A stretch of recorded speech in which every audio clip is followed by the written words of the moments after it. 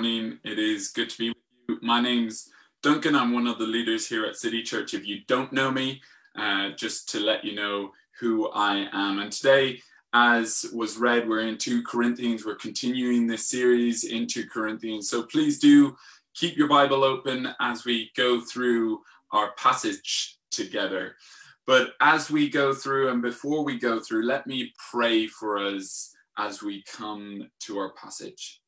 Loving Father, thank you so much for your word. I thank you for the truth of your word. And I pray now that as we come to your word, loving Father, thank you so much for your word. I thank you for your truth through your word, that we might know you more fully. And I pray in particular for those who are right now in the midst of suffering. I pray that as we consider this passage, your word to us, that you would comfort those who are in the midst of suffering, that they might be assured and brought confidence in their faith in you today as we hear from you. In your name I pray. Amen. A while ago, I heard a story of a woman called Florence Chadwick. She was a long-distance swimmer, and she was the first woman to actually swim the English Channel in both directions. At the age of 34, her goal was to become the first woman to swim from Catalina Island in the Pacific Ocean to the California coast. On the 4th of July, 1952, Chadwick attempted to become the first woman to swim 21 miles across the Catalina Channel from the Catalina Island to the California coast. The ocean that day was ice cold. The fog was so thick that she could hardly see her support boats that followed her, and sharks prowled around her. Several times her support crew used their rifles to actually drive the sharks away. Her mother and her trainer, who were in one of the support boats, encouraged her to keep going. However, after 15 hours and 55 minutes, she felt that she could not go on and asked to be taken into one of the support boats. And on entering the support boat, she found out she was only half a mile away from the coast, half a mile. While being interviewed later, she said this. She said, "Look, I'm not excusing myself, but if I could have seen land, I know I could have made it." You see, all she could see was fog. I wonder whether you have had moments like this. Not doing a long distance swim, obviously, but rather facing the difficulties and hardships in your life. Seasons of suffering in which you struggle to see anything before you apart from the situation you are in. Moments in which you question whether you can go on, whether you can keep going. Wondering whether your faith can sustain you, whether it really is going to be worth it. I'm mindful that for some of us right now, as you watch this is your experience. Right now, you are struggling, you are fighting to see how God could ever use your experience, your suffering for good. You are fighting to keep going. Paul writes here a word of encouragement, a word of assurance to help us to understand the way in which Christians should deal with suffering. When it feels as though we are engulfed in fog, when we feel overwhelmed by the pain and grief, how can we be assured? How can we remain confident in our faith? How can we make it to the end? Paul realizes the pain and sorrows that we face in this life. Paul knows how hard and difficult it is living in a broken world. Paul knows what it's like. He knows this experience all too well. He himself has felt the weight of suffering. He himself has felt the weight of persecution. He knows the types of questions that come flooding in. Is it truly worth it? Can I keep going? What is God doing? What we are going to be encouraged in and by in our time is that there is assurance in our hardship. There is assurance in our faith, and there is assurance in our future. There is assurance in our hardships. In these opening verses, we see this picture of how we should consider our lives. Paul wants us to see who we are and who God is. Look at verse 7. But we have this treasure in jars of clay to show the surpassing power belongs to God and not to us. Too often when we consider the suffering of this life, the suffering we experience, our perspective is not a gospel perspective. It is a view that something is wrong, that we should not need or have to face suffering in this life. We can question who God is. We can question his purposes for us. And what Paul is doing is seeking to help to see how we rightly should view ourselves in light of our suffering. That for the believer, for the Christian, suffering is not seen and should not be viewed as odd or unusual, but rather normative. Paul knows what it is to be afflicted, to be perplexed, to be persecuted, to be struck down. Paul knows the frailty of his own body, his own flesh. And this is why he describes our body as a jar of clay, a jar that is so fragile, so temporary. Because as he does this, he is wanting us to see the contrast of what true ministers of the gospel realize, how believers should see themselves. He begins by expressing, but we. What he is doing is he is expressing that there is a contrast happening. There is a contrast he is drawing our attention toward. A contrast between himself and those false teachers that we were hearing about and have been hearing about. That they are so focused on building their own name. That they are so focused upon acting as though they are superior to those around them. And Paul wants us to see that that is not the pattern of the gospel. That is not the pattern of the Christian. How easy would it have been for him to say, do you know who I am? I am Paul. I have seen the risen Christ. Jesus himself has given me this ministry. Do you know the amount of churches I have helped plant? Do you know how many people have come to faith through my ministry? Do you realize who you're dealing with? How easy would it have been for Paul to seek to quiet these false teachers through playing their game, through building himself up? But that is not what Paul does, because that isn't the pattern of the gospel. Instead, he describes himself as a jar of clay, an insignificant, cheap, fragile, temporary jar. That the gospel we hold to does not call us toward earthly strength, but rather toward a recognition of our weakness. Because it is only when we acknowledge that we are weak that the Lord himself becomes the one we rely on. Paul has walked this road.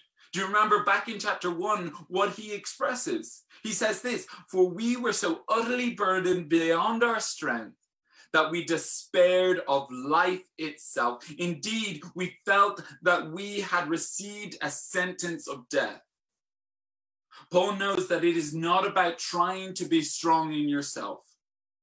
It's not about feeling as though you need to just dig deep to get through your suffering. Back in chapter 1, he expresses the purpose of what he went through, that it was to make us rely not on ourselves, but on God who raises the dead. You see, brother, sister in Christ, right now you may be suffering. And if you're not suffering, you will. That's not me trying to be, depressing, that's reality, that you will suffer if you're not suffering right now.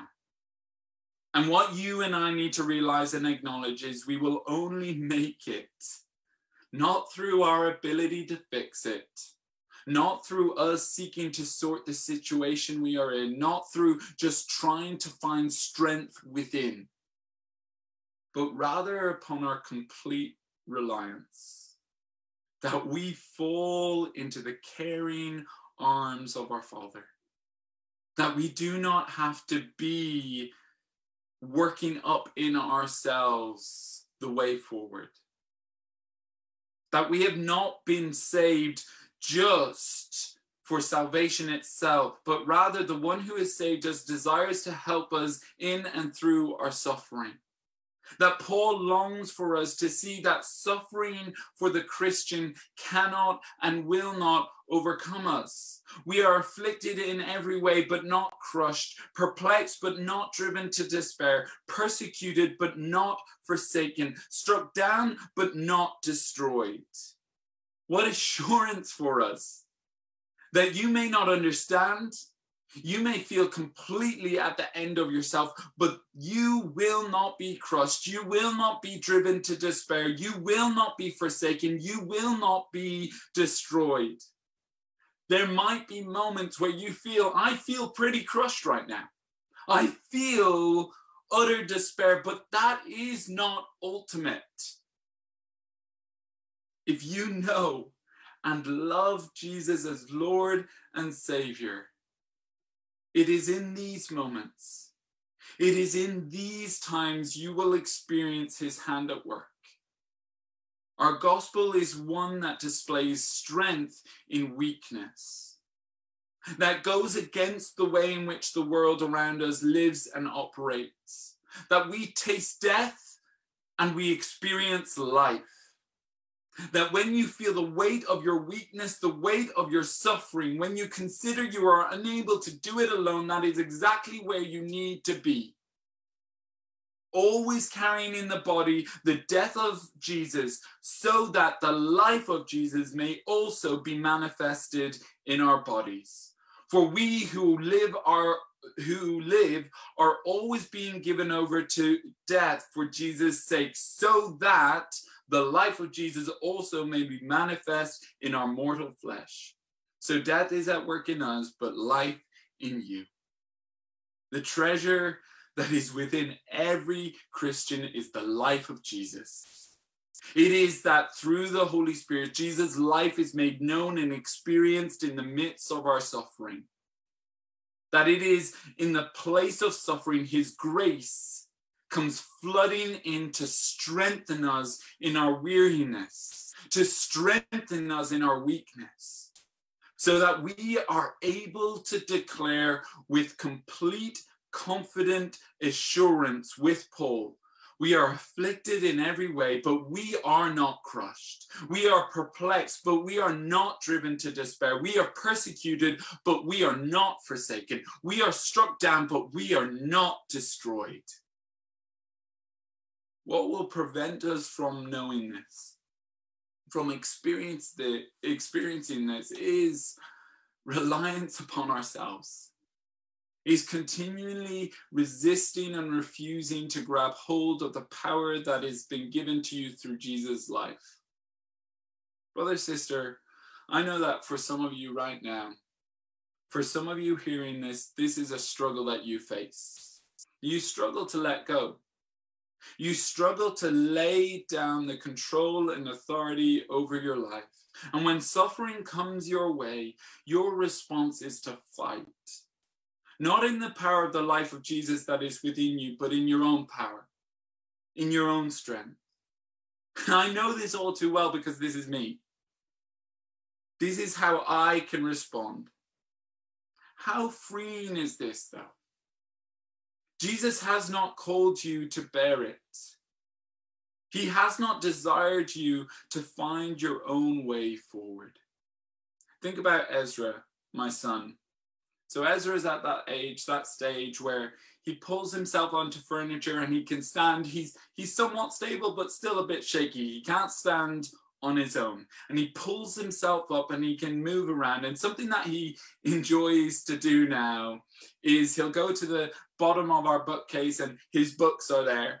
And he'll grab a book and he'll drag it with all his, you'd think it was weighing a ton the way in which he wrestles with these books. And he brings it over to you. And I'm there sat down and he comes to my seat and he drags himself up and then he tries to pull the book up but drops the book.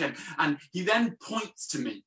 He then points to me because he knows that what he wants is for me to scoop him up, to pick him up, to get the book up and put him on my knee and to read the book with him. But he is helpless without me. As much as he tries, he can't do it. He can struggle all day, but he won't be able to lift himself up and he won't be able to lift the book up with him. And the thing is, I feel that this is a good picture for us, that we kind of need to be like him. That he realizes he can't do it on his own. He realizes without me stepping in, coming down, picking him up, he can't do it. And this is what Paul is trying to help us to see, that Jesus is there ready and willing to step in. Jesus is saying to you, do you not realize my life, death, and resurrection was for your salvation? Yes. But it was for much more than that. That Jesus longs that you would give up your control, your self-reliance. That you would know that you are no longer dead, but rather the spirit of the life of Christ reigns within you. And it is in that power of his life within us that we can continue on and face the hardships of this life. That you will make it through. This is our assurance in our hardships, that though we will suffer, his life-giving power is sufficient for us.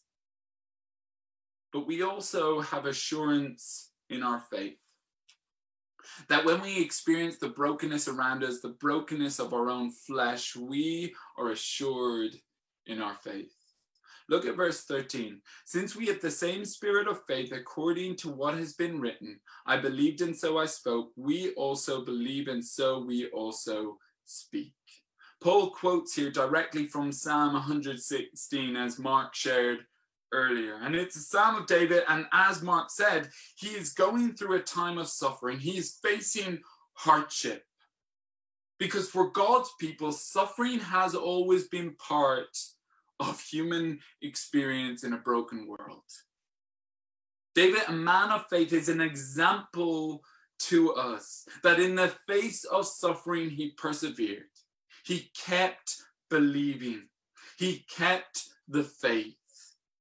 Paul is encouraging us to look and know that this is not new for God's people. I know in the midst of suffering, you can feel as though you are alone, as though it is only you who are facing suffering like this, as though your situation is different from every other Christian experience, but that is not the case. Paul encourages us to realize that this has been and will continue to be the pattern of people who have placed their faith in Jesus. As David looked toward the Messiah, he in his suffering proclaims, I believe and so I spoke. That suffering will not allow him to lose sight of his belief. The fog of suffering will not let him lose sight of his faith. Just as he perseveres, so does Paul. So have countless men and women throughout human history who have gone before us, that they are an example and encouragement to us. Brother, sister, this is but our time, our moment to take hold of the gospel we have believed in, to continue to proclaim the glories of Christ to those around us with utter confidence, knowing that he who raised the Lord Jesus will raise us also with Jesus and bring us with you into his presence. When we consider our faith, we consider the one who has gone before us, the one who also suffered, the one who faced hardship. the one who is our example and our only hope. That as Jesus himself was raised, so we will be raised.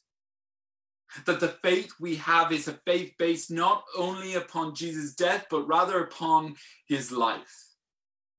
That though Jesus' death is central to our faith, his life is crucial. If you even study the book of Acts, though the cross is important, and obviously we need to know that, the emphasis is upon his resurrection. The push is towards his resurrection, that death itself did not hold him, that his suffering came to an end. And the life he lives, he now sustains us with through the work of the Spirit. We do not let our eyes be so captured by our circumstances that we lose sight of Jesus, the risen, reigning King of Kings and Lord of Lords. Because we can have confidence in our faith, assurance in our faith, knowing that there is no glory without suffering. That this is the pattern, this is the norm of the Christian life. You may have dark days to come. You may be right now walking through the darkest of days. But do not lose sight of Jesus. Do not let your gaze be drawn elsewhere. Allow the founder and perfecter of your faith to be sweet assurance that though he faced the darkest day in human history, though he faced all that Satan could throw at him, that on that day it did not finish him, but rather he declared, "It is finished." And now we look to the one who is risen, the one who is reigning. This is whom we believe in. This is whom we speak of. What a beautiful and glorious thing that it is, that even through our suffering, he continues to work.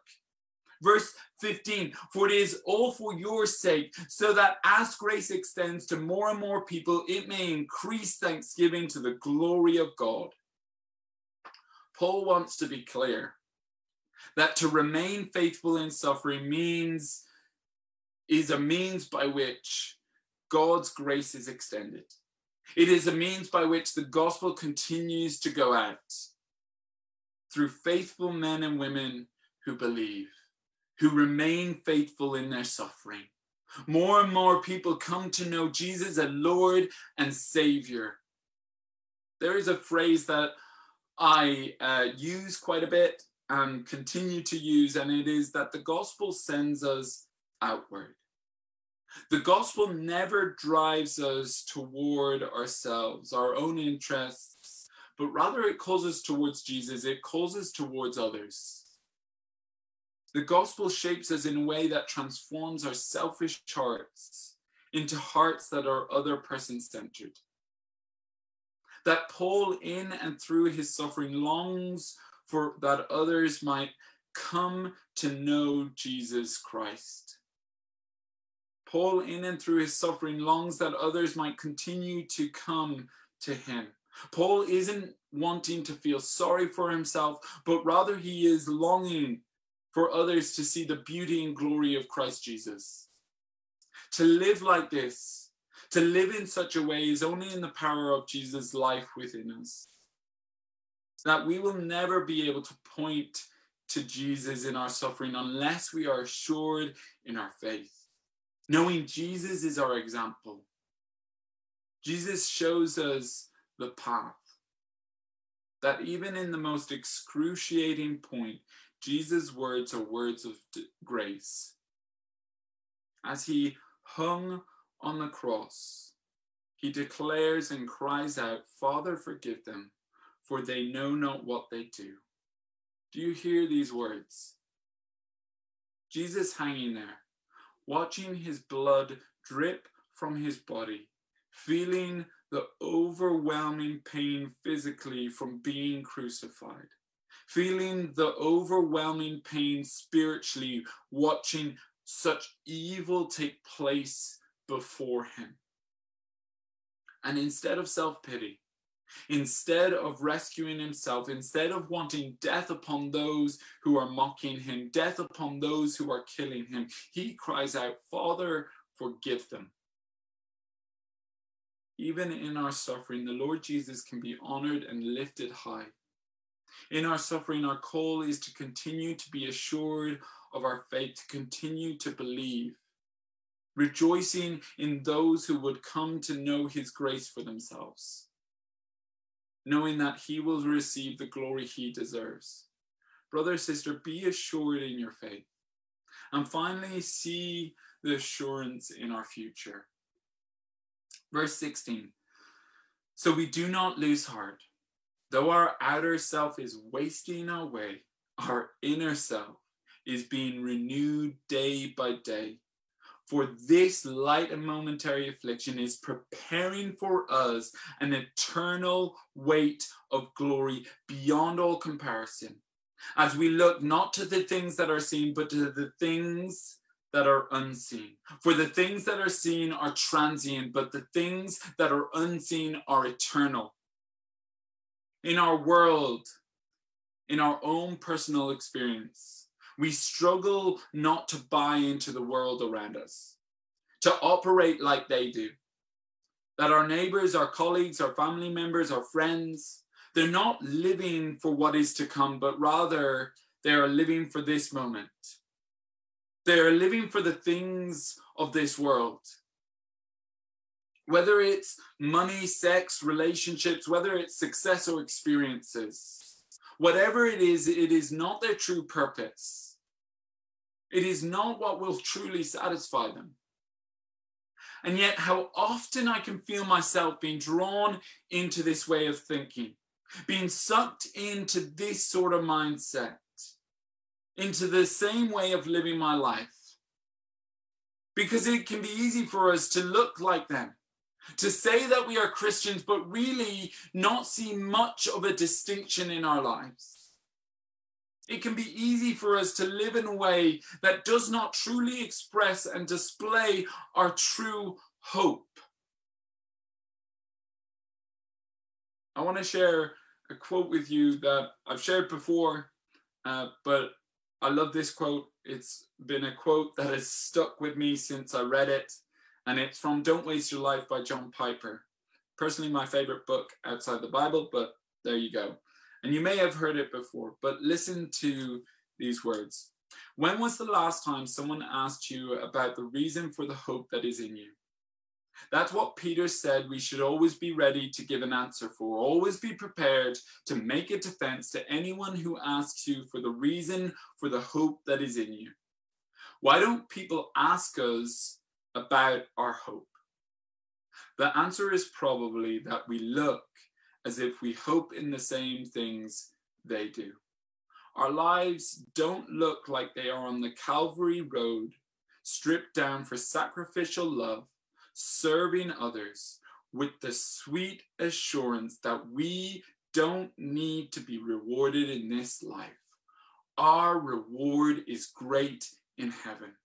You will be repaid at the resurrection of the just. If we believe this more deeply, others might see the worth of God and find in him their gladness. What John Piper, and all of Scripture is seeking to help us to see is, where are we placing our true hope? Where are you all in? What would people around us say is clearly the most significant, important thing in our life?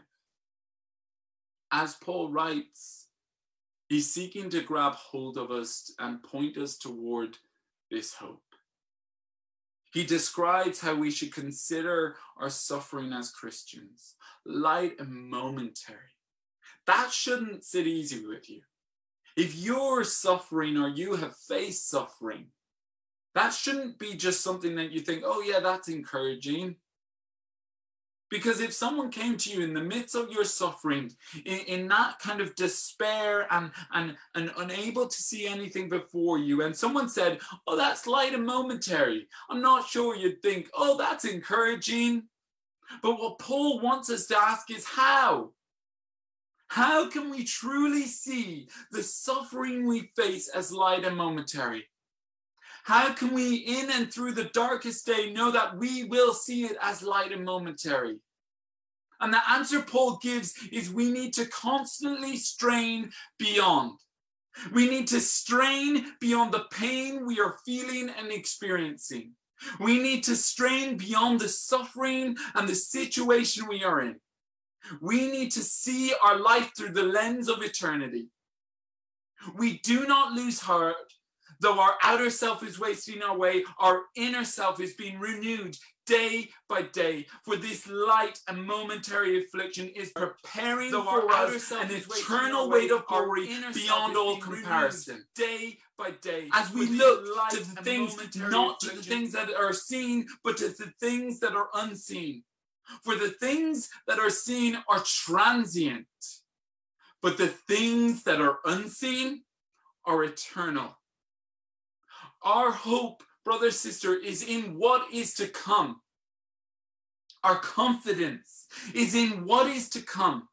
Our making it to the end is keeping our eyes fixed on realizing what is to come.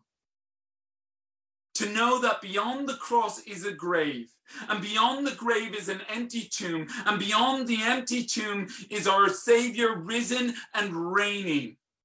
Arms outstretched to welcome us home, to speak and to declare, well done, good and faithful servant. Brother, sister in Christ, we need to be so captured by our eternal reality. You need to know that there will be a day when all you have gone through will not compare, will not begin to touch upon the weight of our eternal glory. That nothing will compare to that. And we will not question, we will not wonder, was it worth it? No, we will rejoice and worship our Savior forever. There will not be a doubt in our minds. Florence Chadwick, 2 months later, 2 months after her failed attempt, tried again. The water that day was just as cold. The fog was just as dense. The sharks were still prowling around her. But this time she made it. After 13 hours, 47 minutes, and 55 seconds, she reached the California shore, breaking a 27-year-old record by more than 2 hours and becoming the first woman ever to complete the swim. Afterward, she said this, that as she was swimming, she kept a mental image of the shoreline in her mind. That this image was what helped her to finish her race. This image was what she needed to keep in mind even when the fog was so thick around her. No matter the suffering that might come your way in life, brother, sister, keep your eyes upon the shoreline. Know that in the midst of your suffering, there is a glory that awaits you. There is a home that you long for. Do not be blinded to this reality. Be assured in your hardships, in your faith, and in your future, knowing that through the power within you, you will make it to the end. Let me end with these lyrics. The night is dark, but I am not forsaken, for by my side the Savior he will stay. I labor on in weakness and rejoicing, for in my need his power is displayed. To this I hold, my shepherd will defend me. Through the deepest valley he will lead. Oh, the night has been won, and I shall overcome. Yet not I, but through Christ in me. Let me pray. Loving Father, I thank you so much that you have not just saved us, and left us to our own devices. I thank you so much that you have given us your Holy Spirit, that in the darkest of days we are not alone, but the life of Christ reigns within us by your Spirit. And I pray for every person listening, for everyone who is watching, for my brothers and sisters, that they would know that you are with them, that they are not alone, that they do not need to fear what is ahead of them, that they can rest in your caring arms, knowing that one day they will experience the full weight of your glory and forevermore worship you. We thank you and we praise you in your beautiful name. Amen. Amen.